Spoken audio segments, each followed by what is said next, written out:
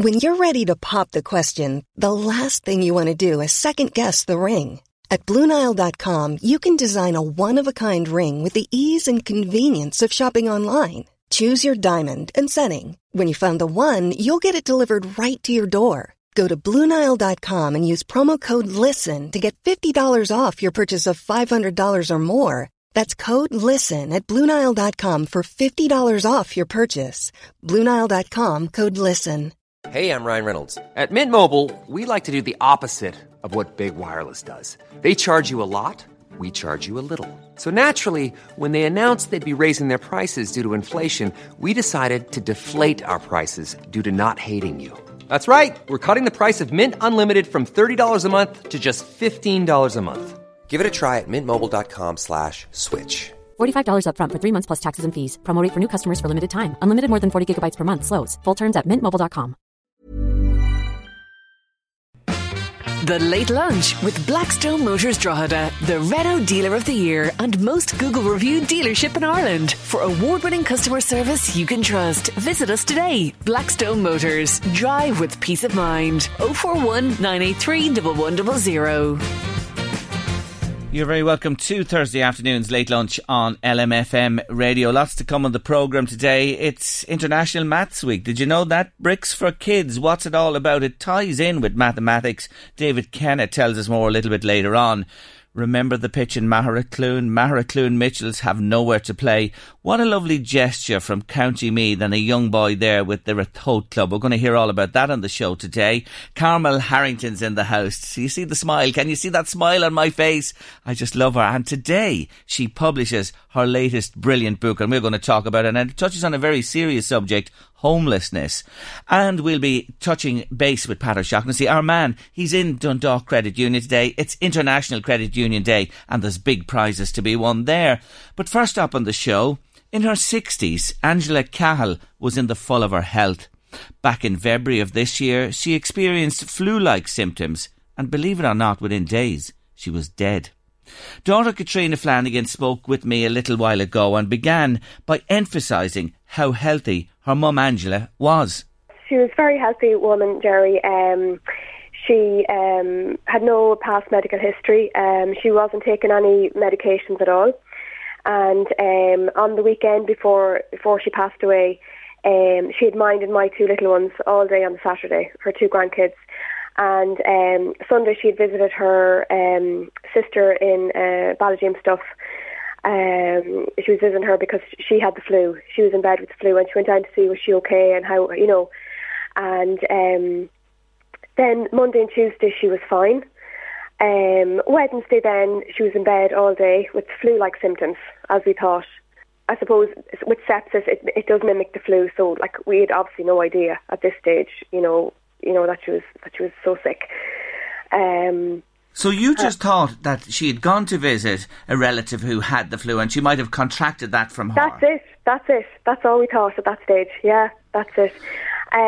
So, on the Wednesday, my dad and my brother and my sister, they were looking after her very well, giving her paracetamol and all that. And she did refuse to go to the doctor. She said she'd see how she was on Thursday morning. So I went to work as normal on that Thursday morning, and I rang my sister Helen at 8 o'clock that morning to see how things were, to see how she was, overnight on that. And Helen said that she had developed a rash on her face.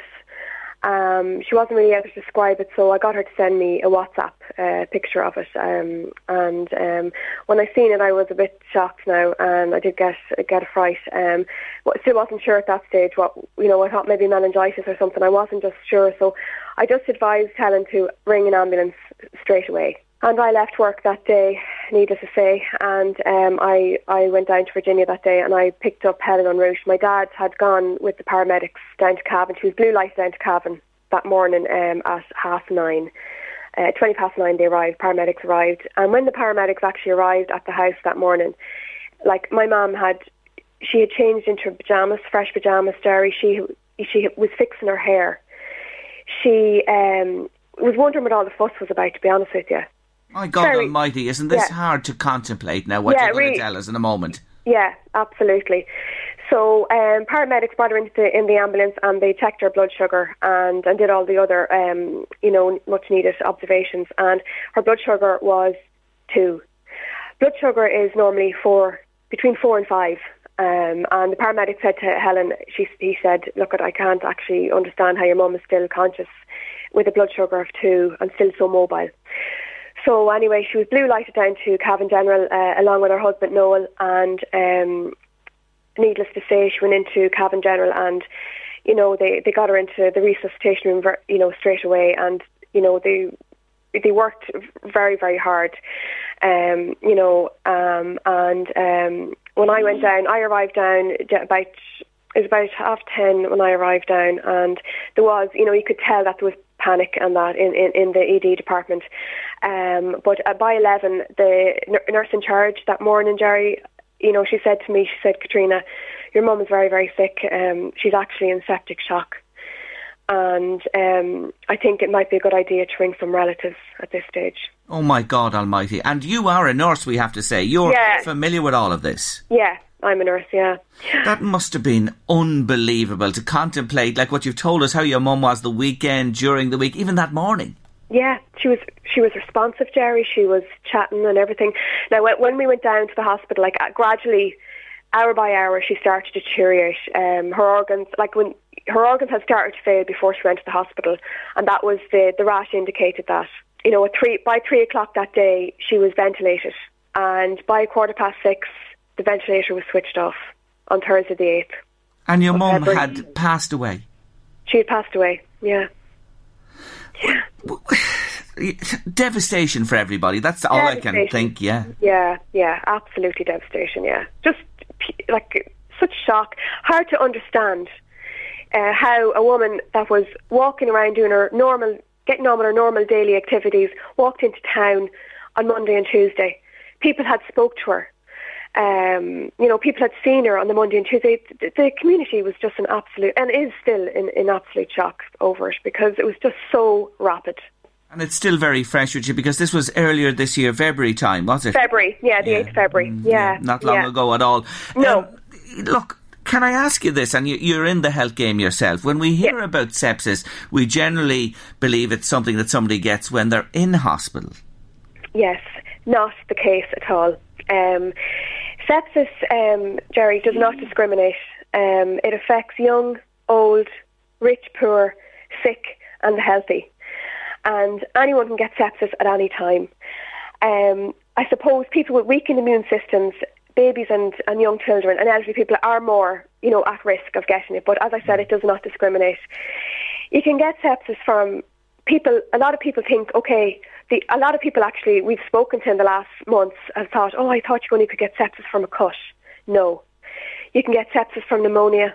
You can get sepsis from a urinary tract infection. You can get sepsis from surgeries, from appendix, and, and you can get it actually from tooth abscesses. That's where my thought process has been. You hear hospital and, procedures that go on there and people get it. But no, that's not the case. You can get it if you're never near a hospital. Absolutely, yeah. Like my mother she hadn't been near a hospital. And you can get it, absolutely, yeah, you can get it. And do you know now where she did get it from? She got it from an apparent, they called it pneumococcal sepsis, so it came from a chest infection. But, Jerry, she was asymptomatic, of this chest infection. And that's the frightening thing, that is the frightening thing. Today you're talking to me to draw attention to this. Could they have done anything for her if this was known sooner? Okay. Well, with sepsis, early intervention is absolutely paramount. The goal is to identify and treat sepsis in its earliest stages. And for my mum, it was so rapid that, maybe she refused to go to the doctor. Maybe if she went to the doctor, I don't know. We don't know. Hindsight is a great thing. As I said, she did have just flu-like symptoms, so we don't know if, it's hard to know. But I suppose for people, what I and my family want people to know, I suppose, is the symptoms. If your loved one or anyone that you're concerned about is at home with flu-like symptoms, but not only flu, if they have a high or a low temperature, you can have a high or low temperature with sepsis. If the heart rate is beating very fast, in the chest, okay? If they're fast breathing, if they haven't passed urine in 12 hours, that's a huge symptom of sepsis. Huge symptom. And any, I suppose, mental confusion, if they're acting funny or they're confused in any way, that's another symptom. If you're just concerned, they need to be asking the question, could it be sepsis? And it's better ask that question sooner than later. Absolutely. Your dad, the family, everybody, I suppose there are still more questions than answers from what you've just said there. Yeah, absolutely. But today you're talking to me to highlight sepsis, the dangers of it, and again to emphasise early intervention. Don't err on the side of caution and say, look, I'll leave it, I'll see how it goes on. Go to your GP, have it checked out. Go to your GP, yeah. If you're feeling very, very sick, like people say with sepsis, you feel like you're dying. That's how you feel. You know, if you feel like that, please just go seek help. Go to your GP. Go to your nearest, ED department if you're really, really concerned about yourself or a loved one.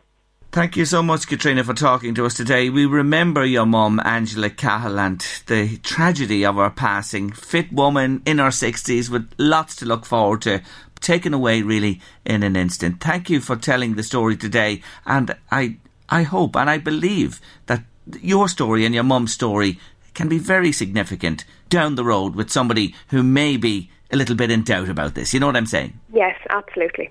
Thank you for joining me this afternoon on Late Lunch, Katrina. Thank you very much. Thank you. Frightening story, isn't it, when you consider it, that Angela was hale and hearty and not a bothering her, and just like that, this happens. So, again, just to emphasise the message, if in doubt, go to your GP or your local ED. Don't let it pass if you're worried at all, because this can be really rapid. And again, extend our sympathies to the Cahill family, all of them there, on the loss of their mum, and they're still really feeling it today. It only happened back in February, and again we do remember Angela Cahill on Late Lunch this afternoon.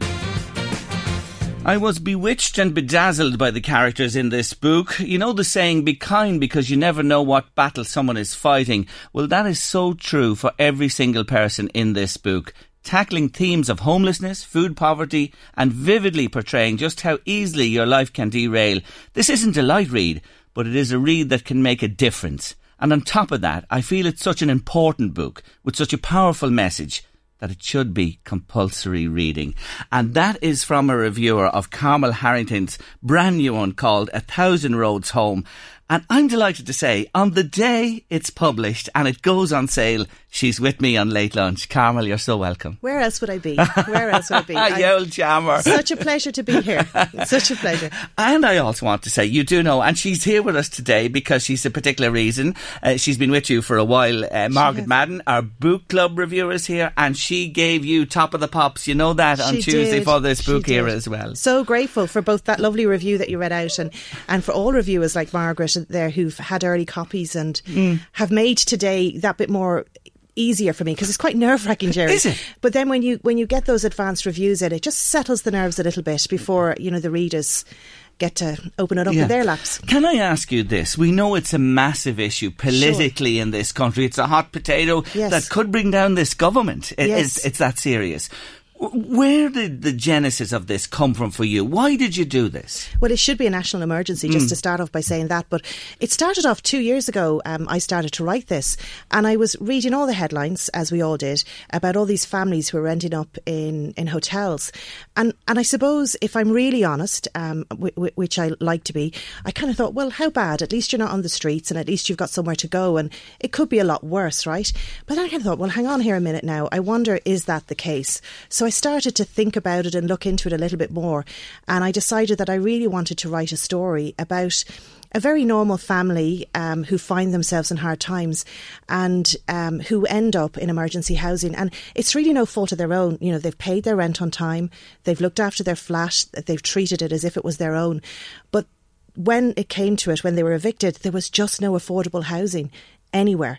And there isn't, and that's the problem. And so that was kind of where I decided to start writing about it, and I really wanted to look at it from a character's point of view, and I really wanted to explore this thing that it's never it's not always somebody's fault. I know we can be judgmental and we can say, oh, well, why didn't you do this or why didn't you do that? Sometimes there's nothing you can do and you still, despite your best efforts, end up looking for help and support. And it was very important to me that was the character's kind of journey. And then in addition to that, I've always found it difficult when I see people on the streets. And I always feel when I see someone, I always wonder what their story is. And I think to myself, like, there's someone at some point in time, they had a mum and a dad. And I think of my own children. And I find my head kind of goes to these places they shouldn't go to. And I think, well, imagine if Amelia or Nate ever ended up on the streets. Like, how could that happen? I can't imagine it happening because we have this lovely family and life is very safe for them. But I'm sure their parents, for some people who are on the streets, and I know sometimes they can come from abusive families and that's part of it, but it's not every story. And I wanted to explore then what it might be like if you were a rough sleeper and you were on the streets. But again, it wasn't because you'd come from an abusive family. It wasn't because you had addictions. It was because life had turned out like that for you. So they were the storylines that I started with. Yeah. And then it grew from there. And you know, it made me think, to be honest with you, about my growing up in my little family. And I had one sister and my mum and dad, and I always felt safe at home. Yes. I always had a roof over my head. Yes. You know, and I hope that my children feel the same, that they've had in turn with them as well. Yes. I can only imagine what it must be like to arrive at a situation like you've written about here. Yeah, and that was it. And I did a lot of research, as you know, because we've spoken about other books. And in this case, it was very easy to talk to people who had gone through the experiences that Ruth and Tom go through in this. But one of the things I did for Ruth's character, I wanted to try and understand what it would be like to live in a hotel room. So I took the kids and kind of said goodbye to my husband, and we checked into a hotel for a few days. And what we did was I packed 3 suitcases, Jerry, because I felt that's all I could manage if we were on the streets. One had toys and one had clothes and the other had our personal knickknacks and a few cushions and things that were special to us and photographs. But we got Rog to drop us off, but then I was like, no car, and I had a €40 budget, and I thought, let's just see what happens for the weekend. And I'm going to check in and I'm going to unpack as if this was my home. So how would I put everything? How would I put my possessions in this room? And what struck me was when I arrived in this hotel, and it's a hotel in Dublin that is used for social housing, so I really wanted to kind of experience the whole thing. And when I went in, the room looked quite big at first, and I thought, this is okay again. Anybody out there with kids will tell you, or grandchildren as you have, you know within 5 minutes children fill a room. Oh, you tell me about it. Like, there wasn't floor space. My son's Lego was on one part, Amelia's Shopkins were on another part. There was nowhere to hang the clothes. I had to store the suitcases in the bath because there wasn't the floor space. And really, like, what looked like an okay space that I could cope with, by the end of the first day, with no money to go to the cinema or go off, like, you know, and it was raining and we didn't have the car, and it was all it began to get a little bit difficult. And what really struck me at the end of that first night, I got the kids to sleep, and then I was sitting in a room on my own in the dark going, I can't put the TV on, I can't put the light on because Amelia will wake, and I was quite lonely, and you begin to feel claustrophobic. So I used all of that in the story, and I was very lucky because after 2 days my husband picked me up and we went home. You could go, you could return to your home. But there are people there for 18 months. Like, you put yourself in the scenario. I did. You threw yourself in there. You brought your kids. I did. You lived. You got a feel for what this. And you're right. You could go home. Think about the weeks, the months, the years in some instances that people. And you know, a part of this book that jumped at me when DJ came home from school. The child trying to keep it from his schoolmates. Secrets. I am not living in a hotel. I have a home. Doing the homework. Heartbreaking, isn't it? Oh. And for his age, because he's 10, and I always think that age, my daughter is coming up to that age, and they're trying so hard to be grown up and be adults, and they're beginning to get hormones and things are beginning to change for them, and they're beginning to see the world and see themselves very differently. And so I really felt very strongly that he really would not want people to know he was homeless, and he struggles with that. And where do you go? Like, so if you don't have a home to bring, where do the play dates happen? So what? First of all, you know, he has a place, he's at home, and he can bring friends home after school. He can kick a football about with them in the garden. But then there's no home. You can't bring friends for a play date to a hotel because hotels don't want you in your corridors or in the general areas. You're stuck in this tiny room. So I think for DJ, it is very tricky for him. It's difficult. And in fairness, in my story, she's a single mum to one child, but quite often there's more than one kid of different ages. Yes. Look at that lady with the 6 children that, ended up in the Garda station quite recently and then has been put in somewhere else. It is a national crisis and emergency. Was this difficult? We were talking before we came on air about your remarkable career, the way it's blossomed at this stage, and all the books and how you're hitting all the right notes. Was this the most difficult? Yeah, I have to tell you, I'm very proud of this story because it was a difficult subject to kind of to research and get right. And what you don't want to do is you don't want to be condescending about anyone's situation, nor do you want to be preachy about it. And I really wanted to show an accurate portrayal of what I felt it would be like for a young family to live this truth, and also what it would be like to live on the streets, because I've never experienced that. I'm very lucky, I'm very privileged. I have lots of safe places to fall. Between my mum and dad are still here, brothers and sisters who'd all take me in and give me not just a sofa but a bed. But not everybody has that, Jerry, and I really wanted to do justice for those people who are marginalised and who do need our support and our care and not our judgment. And I think that we can be very judgmental. I was myself, as I said, when I first looked at this, I thought, yeah, how bad? But you realise very quickly, and I did a lot of work with the Peter McVerry Trust, and I have to tell you, they opened my eyes hugely. And it's through meeting people, not just Peter himself, Father Peter, who is a walking angel, I might add, but the complete team. And they opened their doors to me and their hearts.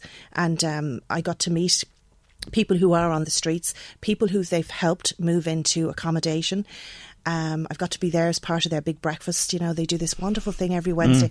It was just a privilege to do it, I have to tell you. And they helped me with a lot of the parts of the book that I was a bit worried about, like Tom, the rough sleeper. He has a dog, Bette Davis. And I was worried when Storm Ophelia happened last year. I was worried about this fictional character, but he was real to me. And I was going, where's Bette Davis going? So I rang the Peter McVerry Trust up and I said, look, you're going to bring Tom in, right? And they said, yeah, Carmel, yeah, we're used to you now thinking your characters are real. But I said, what about Bette? They were like, Bette can come too. That's okay. And I really did look at it in that detail, like what happens in storms? Where do the animals go? Yeah. And the Peter McVerry Trust, they're amazing. Absolutely amazing. And they obviously see in this book, like I mentioned in the review, like Margaret Madden mentioned to us the other day, this really hits home. It's on the nail at this point in time. We're talking about something very serious. So for them, I'd say they saw this as a godsend. Here is Carmel Harrington, famous author, writing about what we're trying to deal with every day of the week.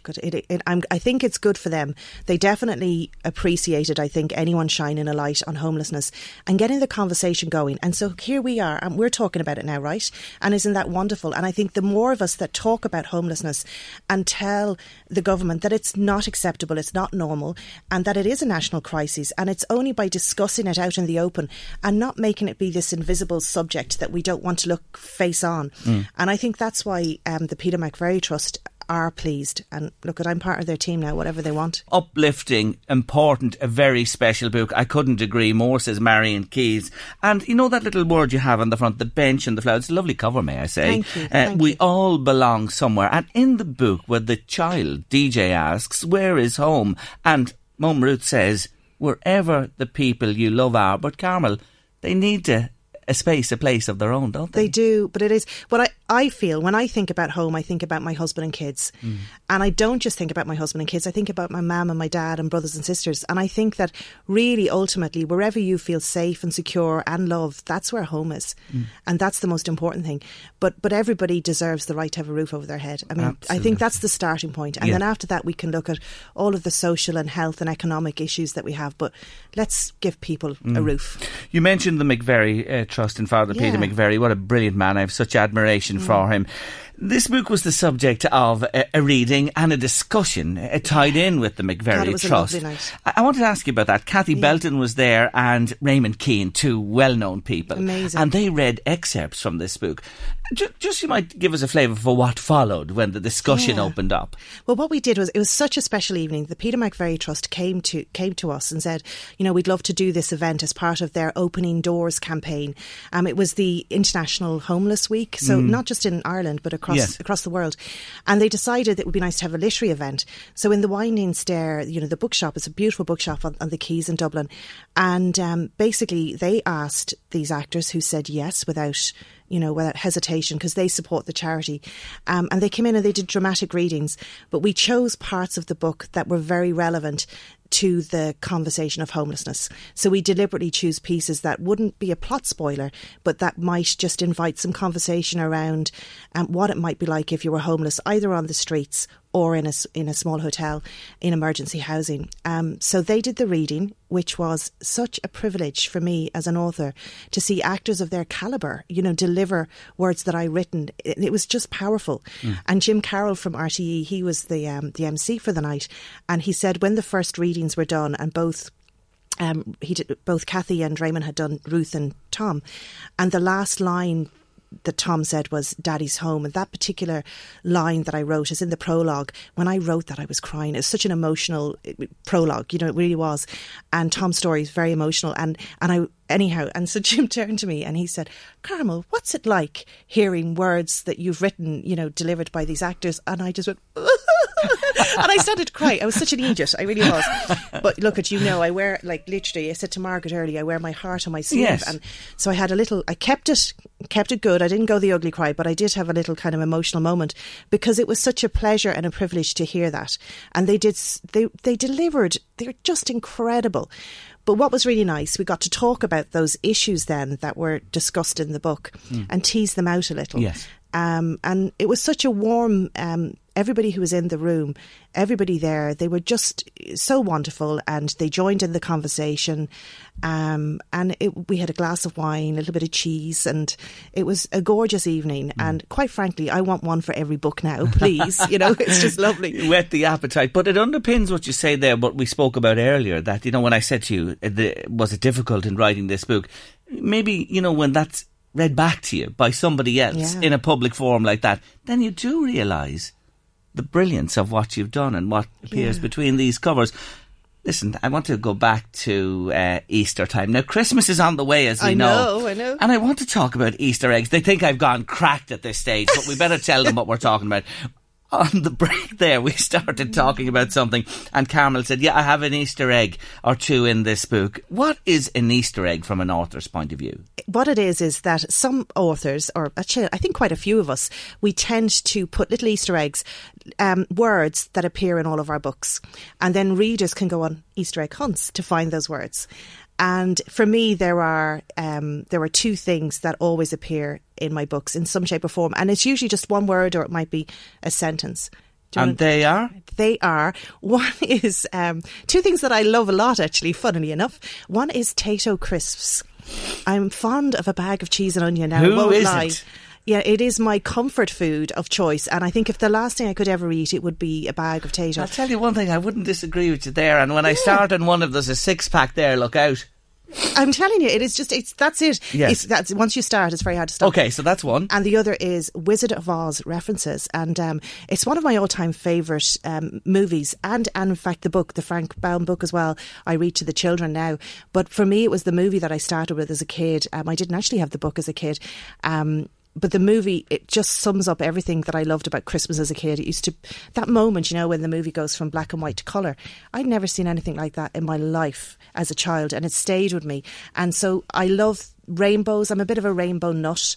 And when I see a rainbow, I believe that rainbows are little messages from people that have gone, who've left us. Have you ever been at the end of a rainbow? I think I have many times. Whether I was aware of it, I don't know. But I used to chase them as kids. I really would run through fields to try and find one. I've been in them. Actually, in the end of the rainbow, that I could actually do that round me, and the multicolours. You think you can touch them. That's amazing. It's there around you. And I'll tell you where it happened to me. Out fishing a couple of times on lakes where the end of the rainbow went into the lake, and then we hoped we'd catch a few trout. You know what I mean? But that never happened. That was our crock of gold. Wouldn't that be lovely, though? But I've actually experienced it. It's a weird experience that you're just in those sort of colours around. You can't touch it or feel it or anything. Rainbows. It's a phenomenon. So there you are, chasing rainbows. Chasing rainbows. We see with rainbows, you need both sunshine and rain to have a rainbow. Yes, the combination of both. And isn't that what life is? I think life is, you need both. Absolutely. So you're busy. Look, where's the list? I have it here somewhere. I was just reading it beforehand.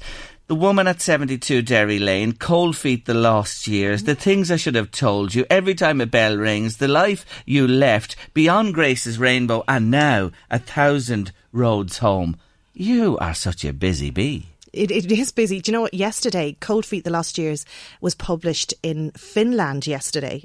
Or was it 2 days ago? Anyhow, but I was doing some media interviews with magazines in Finland with an interpreter. That was fun.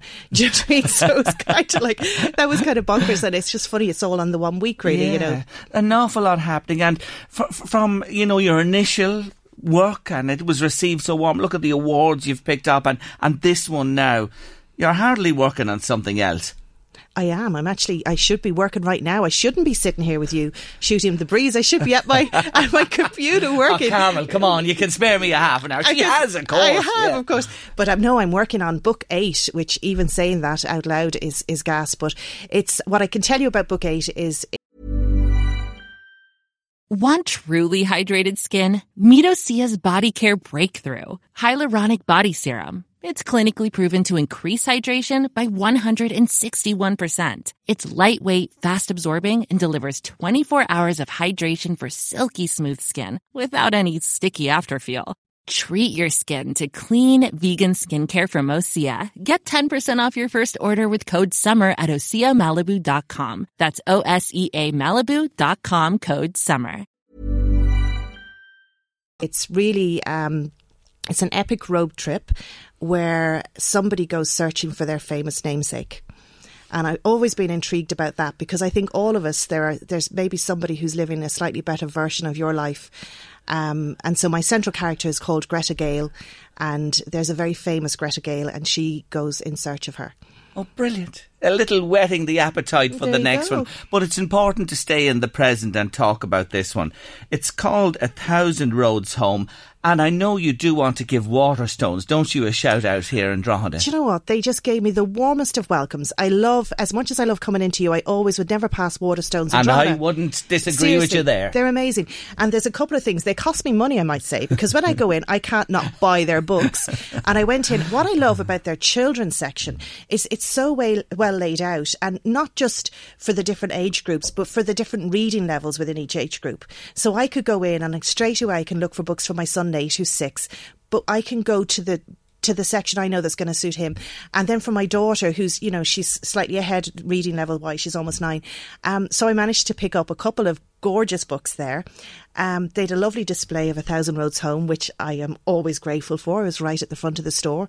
So the signed copies there, and I think there was even a bit of an offer there. I noticed there was a couple of euros off the books. So they're great. Happy days. They are just brilliant down there, and long may they continue to bring us joy with all the books they have for everybody of every age and all tastes. It's there in Waterstones. Anyway, and this one's there too, and it's going to be up there in the bestsellers, and you can't miss it when you're going in the door among those group there. Carmel Harrington, Irish Times best-selling author, 1,000 Roads Home.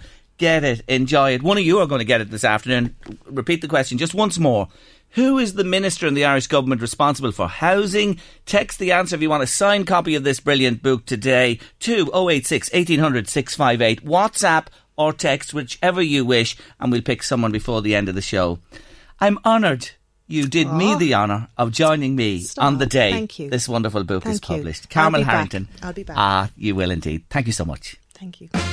The Late Lunch with Blackstone Motors Drogheda, your local Renault selection dealer. With over 250 quality used cars in stock, there's always something for everyone at Blackstone Motors. Check out our used stock online at blackstonemotors.ie.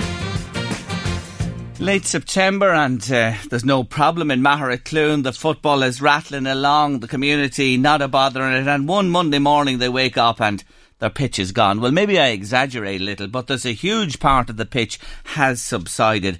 National, international news it made at that stage. The dust has settled because, you know, newspaper today can be chip paper tomorrow, and when it goes off the agenda, it's gone, and nothing is more true in this immediate world of ours.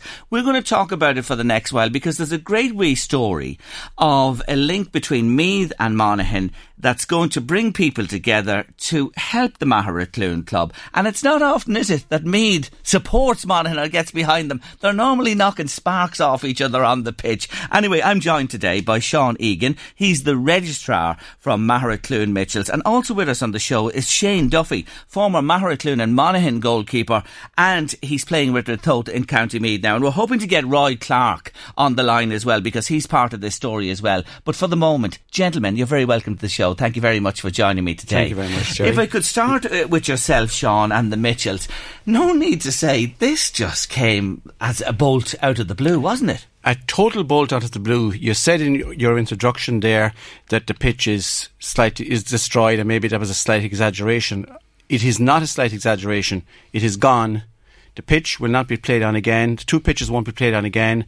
The community centre, it looks like, will not be used again. Dressing rooms, handball alley, any and all the facilities that the community has had are now inaccessible, and it looks like will never be used again. So you're out of home, you're gone. You know, we were talking about homelessness a moment ago with Carmel Harrington, the author there, but as a club, as a community, your focus is now no longer viable. You can't be there. What's happened in the interim? How have you managed as a club? Well, that's a very good question. I mean, we are, as you say, out of our homes. All of our gear, footballs, bibs, hoops, jerseys, everything is locked behind a barrier. We cannot access anything that we have. So it's all locked in there, tied in with the subsidence. It is all locked in, and it looks as if it will never be got out. Well, that's even worse than when I think about you and the massive outpouring of sympathy there was right around this country and beyond. That's even worse. You have literally been left with nothing. We have been left with nothing. To illustrate it, there was a blitz on the Saturday, and there was 100 young people there, and you know the way somebody leaves a jersey behind or someone leaves a jacket behind. Somebody left a jacket behind on Saturday, and he says to the mother, "I left my jacket above at the pitch. Don't worry, we'll get it on Monday." That jacket is gone. No. That simple thing. So what have you done? How have you fared? Have your teams been able to play? Well, you ask about how our teams been able to play, and you mentioned the rivalry between Meath and Monaghan. All of the clubs in the area have really rode in behind us to offer us their pitches to play games. We had one home game left, and it actually went to Meath Hill in County Meath. Okay. So that was the first example, if you like, of Meath and Monaghan combining on this particular occasion. So that match was played, but training continues, does it? I know it's your final match of the season. The youngsters have to play, I'm sure, as well. It just doesn't, you don't draw up the curtain in September. For us, the season doesn't end. Last Saturday was the first session for our under-6s, the new people starting off. So our under-6, what would you call it, boot camp or whatever, started last Saturday. We have an indoor area for them, but we had to go and get, as I listed earlier, all the different things that are needed. We are very conscious, particularly of the younger people. And it's not, we can't go to under 6s and say, sorry, we're not going to have your academy this year. We had to be ready. Within a week of this incident happening, there was a subcommittee formed to identify where we might get a temporary premises. Within 10 days, a number of indoor facilities were identified, and now at this stage we are most of the way towards getting a training area, training grounds for next spring. Okay, well that is great news, isn't it? Have you been bowled over in a way by the generosity? I have to say, looking at the Facebook messages, looking at the texts coming in, they talk about the GAA family. Now, there are clubs throughout the county of Monaghan and throughout Meath, Louth or whatever, that when we go and play them on the field, it's less than friendly. But as soon as the final whistle blows, all of those things are forgotten. And we are totally and utterly blown over by the messages, by the offers of help in whatever way they can. A GoFundMe page was set up, and GAA people throughout the country and as far away as Australia have given their little bit. We got €10, we got €5, and in the last couple of days we got €1,000 from Australia. Isn't that marvellous? A member of the club who is in Australia at the moment, she organised, Niamh Rudden, she organised Come Dine With Me in Melbourne. And people came, ate and paid, and a very substantial cheque has come to the club. Oh, that is great news. So that fund is rising all the time. It is rising all the time. But apart from the fund, the goodwill that has come. I mean, the JP McManus money that all the clubs got. We have got messages from clubs. We'll give you some of this. We'll give you our JP money. And that has happened. And it really is... It sort of restores your faith in humanity. Oh, the GAA family. And another man who's been a big part of it all his life is Shane Duffy, and he's with me here in studio as well. Shane, you're very welcome to the show. This club means a lot to you, doesn't it? The Mitchells. It's your alma mater. Yeah, it's first love, I suppose. Yeah. That's where we plied our trade. It's a surreal feeling to think that that field where I suppose we all took for granted. It was the heartbeat of our community, like it would be for any community. Your GAA centre usually encapsulates everything that's good about your local district, your local community, and it's surreal to think that it's not going to be there anymore. We're not going to see it anymore. It does pull on the heartstrings a little bit. I think it's the same for everyone, whether you're closely aligned to it or someone like myself who's kind of moved away in recent years. I suppose it brings back some great memories, more so the great memories than the bad ones, and there's been a lot of both. But it's been a great facility for us over the years, and it's going to be sad to think we won't see it again. But look, I think we're all resilient. I think we've all kind of got over the initial shock of it. Now we're just looking to try and procure the new pitches for the sake of everyone, for the sake of the underage teams coming through, because we're very conscious of the fact, Jerry, that if we don't get something lined up very, very quickly, and as Sean said, there's a subcommittee in place, that I suppose these kids will start veering towards soccer or rugby or anything else. They'll drift from you, more convenient, I suppose, because it's great to be able to go up to Kingscourt or Meath Hill, and the other clubs even within Monaghan have been brilliant, but if there's something more convenient, I suppose the reality of it is the kids and their parents might gravitate. Yeah, we'll go there, and that is a big consideration. And then it stops the conveyor belt. You know, when you get a break in the line, you know, it affects down the road. It does, and there's been a huge concerted effort by a lot of people in Maracloon over the last couple of years, because, you know, our senior team had great success in the early mid-noughties, and I suppose the underage teams were maybe neglected to an extent, and there's been a huge concerted effort by a lot of people and the club as a whole to really focus on the underage, and you can see the success of the cool camps coming through, and even for myself looking at it from afar, it always kind of fills you with pride when you do see that it's probably one of the more successful cool camps within Monaghan, and I suppose it does instill your faith that, you know, the future's bright. 2004. Yeah. You remember it well? We would have liked to think there'd be more than one, but unfortunately, we've got one. We treasure it. Yeah. And there's been a few near misses either side of that. Some very recent as last year, but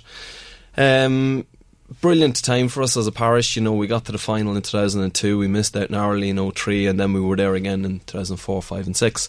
And that was certainly the I suppose the great period for our club as a whole, and it was a combination of a lot of years hard work that was done by a lot of people for many years. A lot of names springing to mind even thinking about that era now, but look, we have one, we do treasure it, as I said. Yeah, but that's your type of club. Like, we see it in all counties. You get your era, don't you?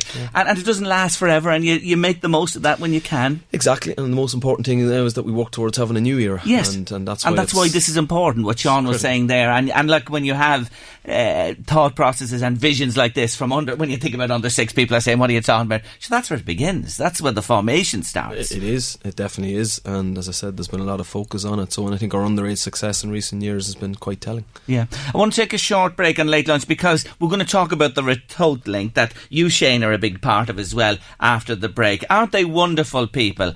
As they say, what doesn't kill you'll make you stronger, and I think that sums up Magheracloone and the future. Stay with us on Late Lunch. The Biltesterno stuff in Magheracloone, there's no doubt about that. The Mitchells' pitch might have sunk, but the club is rising from the ashes, and we're talking about it on Late Lunch this afternoon with the registrar of the club, Sean Egan, and their former goalkeeper, county star, now starring in the Royal County, Shane Duffy, is with us on the show as well. Shane, look, we were to talk to Roy Clark, but he's just not available to us today. But Roy's son, Victor, a little lad, he's 7 years of age. 7. Take up the story. He wrote a letter. He did. So Victor and his little brother Nicholas are both very involved in the club on the 6, on the 7 level. Their dad Roy is a selector with all the underage teams, it seems. Both himself and myself are fellow selectors with the under 6 team. I know Victor very well. I know Nicholas very well. They live literally just around the corner from me, and every time you pass the front garden they're always out kicking football. And I wish my own two would take up the same aspirations, but maybe all in good time. But Victor took it upon himself. I suppose he would have heard a lot about what was happening, the trials and tribulations down in Maracloon. Victor's dad actually happened to know someone in Maracloon quite well, which was a coincidental link. But Victor took it upon himself to write a letter. Can I read it? Can I read just... It's only a short little thing. I'm just going to read it here. And these are little Victor's words himself. And look at the lovely handwriting. I have the letter here. It says, "Dear Ratoath GAA Club, I play for the Ratoath Under-7s. Did you hear about Maracloon GAA pitch? Can Ratoath Under-7s play their Under-7s in a charity match? I think it would help get the money for their new club." I love it. Ratoath are going to be Meath and Maracloon will be Monaghan. Let me know. And it's signed by the little lad himself, Victor. Well done. Isn't that just lovely? So he sent that letter in. So he wrote the letter. His father, his parents anyway, certainly primarily had promoted. They sent it on to Sean Fitzsimons in Maracloon, and I think Sean was taken aback, but I suppose like everyone was really, and the reaction was instantaneous. It found its way up onto social media, onto Twitter, and since then it was I think everyone knew as soon as they seen it, this is something that's going to... It's just gone mad. Hey Sean, this is going to be the biggest Meath Monaghan clash in years. This is going to be the biggest Meath Monaghan clash ever. And really, when you see what Victor and his brother Nicholas and his family and the club have done, I mean, no words can describe it. And at a time we talk about, people are being sort of looking at themselves and looking in towards themselves, and that, we don't look and think of others.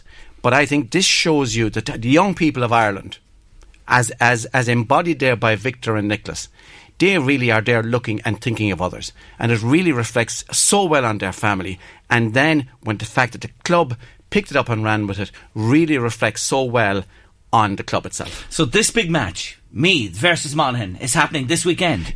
It's happening this weekend. All of those nice words I said about Ratoath at 1:30 on Saturday will be put to one side because the under-7s of Ratoath and Maracloon will take to the field. What a build-up. I can feel the tension. All of the nice words for the last while gone until the game is over. And if you think that is good, you wait until 3 o'clock when the over 35s from both clubs will roll their way onto the field.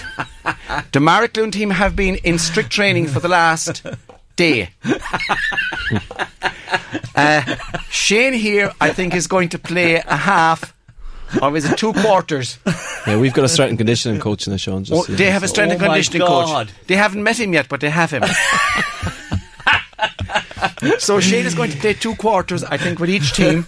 They wouldn't last a half, so there's lots of rest. But yes, it is the biggest thing since. And the hospitals are all on standby in the city and out into Louthmead as well, just in case. I'm only joking, there won't be a bother on them.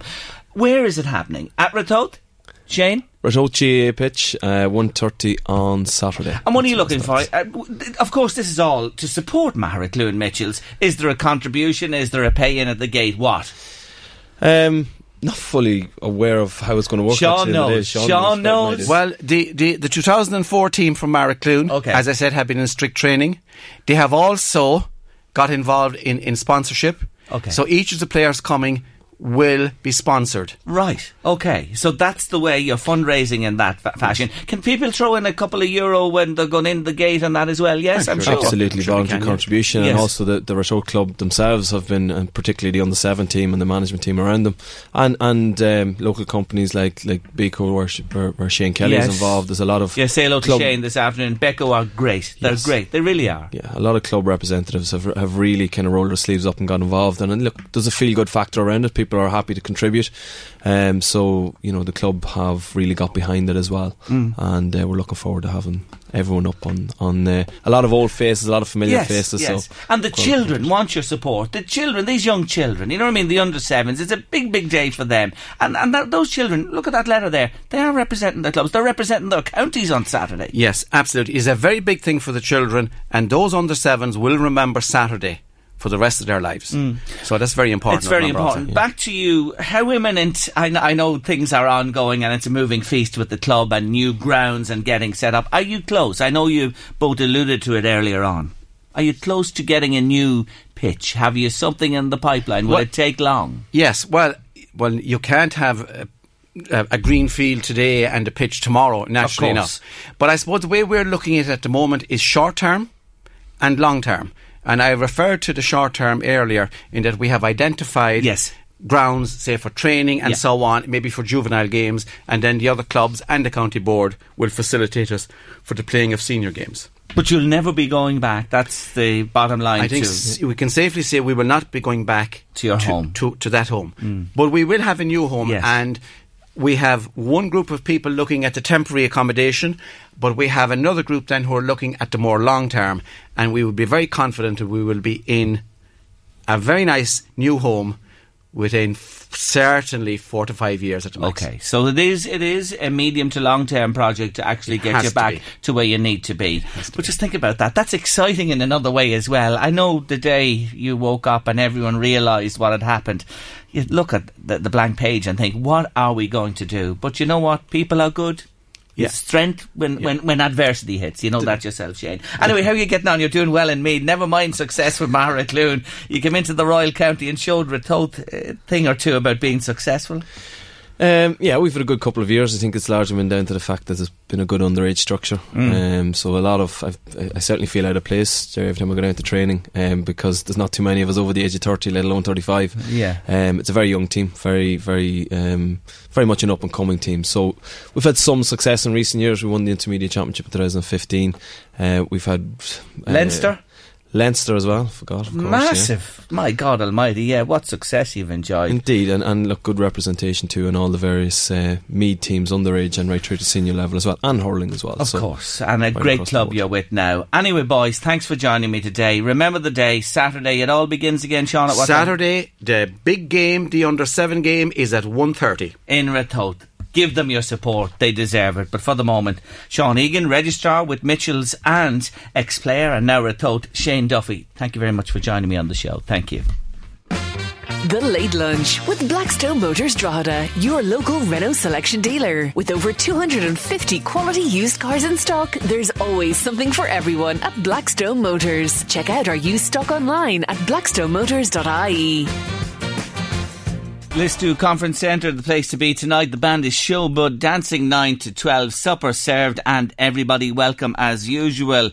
We spoke to Katrina Flanagan about her mum who died suddenly with sepsis back in February at the top of the show, and you've sent us a number of messages. Want to read a couple of them? Jerry, my mother died from sepsis in A&E within 5 hours of admission in 2016. Again, the symptoms were vague, although she was disoriented and had a very high temperature. However, having got doctor on call the previous night and an emergency ambulance the next morning, they diagnosed the hospital bug and advised paracetamol and fluids. At 6 o'clock that evening, we dialed 999, but by then it was too late. She died at midnight. We had the medics. What chance did we have, says a Late Lunch listener.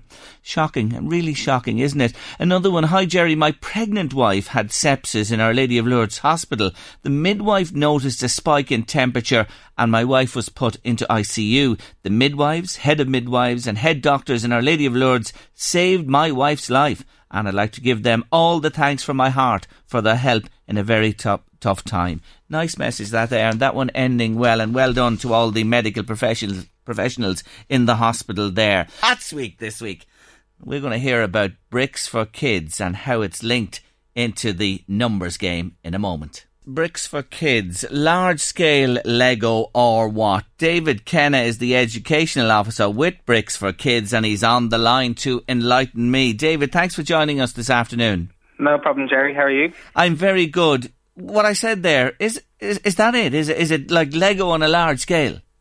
It is. So, well, basically we teach the concepts of science, technology, engineering and maths to children between the ages of 3 to 14 using Lego and Lego Technic, and the younger guys would use Duplo. So that's basically how it all works with ourselves. Okay. So it's of different sizes. There's the small, you know, I know Lego from years ago as a child. You're talking about that, yes? Yes, but we have quite complex builds. So it's the Lego Technic and then the Lego brick that you would have as well. And we have different degrees of difficulty of all of our builds. So we're all about challenging the children. You know, that kind of way we want to keep them challenged and keep it really fun. Hands-on, minds-on learning is huge for us. Yeah. So if we're the likes of our in-school workshops, we would always follow the ethos of we learn, we build, we play. So they're learning all about the science, the STEM concepts behind what their build is, and then it's all related back into when they're actually building. Our Lego tutors will be there to support and develop the learning for them that way. Okay, so science, technology, engineering, maths, which STEM stands for, is the basis of this, and it's all helping build children's, knowledge in that area, trying to direct them towards those areas for the future, maybe for work? Definitely. Like, STEM is an integral part of the Irish economy, and it's set to be a fundamental part of Ireland's success in the future. So children learn as they play, but more importantly, in play, they learn how to learn. Yeah. So that's where we come in. We really ignite a fire in children to, hopefully show them different career paths that STEM have. Also take away, a lot of people just think STEM is for boys, whereas using Lego, it's completely taking away that stigma and girls get involved. Of course, and that's a big thing, isn't it, to get more girls into this area as well? Huge thing. So, taking away that stigma, because it just puts everybody on the same level field. Do you know that kind of way? Now, you mentioned schools, so it's something you go into schools with this and give modules. Are you part of a regular teaching process in schools, or are they sort of one-offs? They can be both. So at the moment, we're incredibly busy because we're in the middle of Maths Week, celebrating Maths Week in Ireland. So we're doing one-off workshops. So we go in and we do a 1-hour workshop, and again, we follow the ethos. We learn, we build, we play. The guys are actually learning about clock towers for Maths Week. So they go in, they learn about that, a clock is actually a measurement of time. They learn about 3D over 2D. They learn about different shapes, angles, and that's basically how we get it. And then we also, in their play aspect of it, we encourage them to make variations of their build, and then if they add in weight, what's going to happen to the clock hand? It's going to go slower. Why is it going to go slower? Because it's weight and loading, and that's basically... Yeah, brilliant. I like it. I really like it, and I see where you're going with it. Besides schools, where else? So besides in-school workshops, we have our after-school programs. So they obviously run after school, so the children go in for an hour. We also have computer game design and coding in our after schools, and they're in Dundalk, Ardee and Drogheda. And then we have birthday parties as well. And we also work in creches, and then obviously our Halloween camps that are coming up. So they're in Ardee, Dundalk and Drogheda. Yeah, so across the board you're targeting children. What about for older children, adults? Is there anything, like it's bricks for kids, but sure, there's an awful lot of us still kids at heart. You know what I mean, David? Definitely. No, we have bricks for biz. So that's where we will go into different companies, and we, again, it's all about logical thinking, critical thinking skills, innovation, getting people to problem solve, listening skills, communication skills, and building trust and teamwork. So we do have that aspect of it as well, which is very popular. So business, corporate, team building, that type of thing, yes. Exactly, yeah.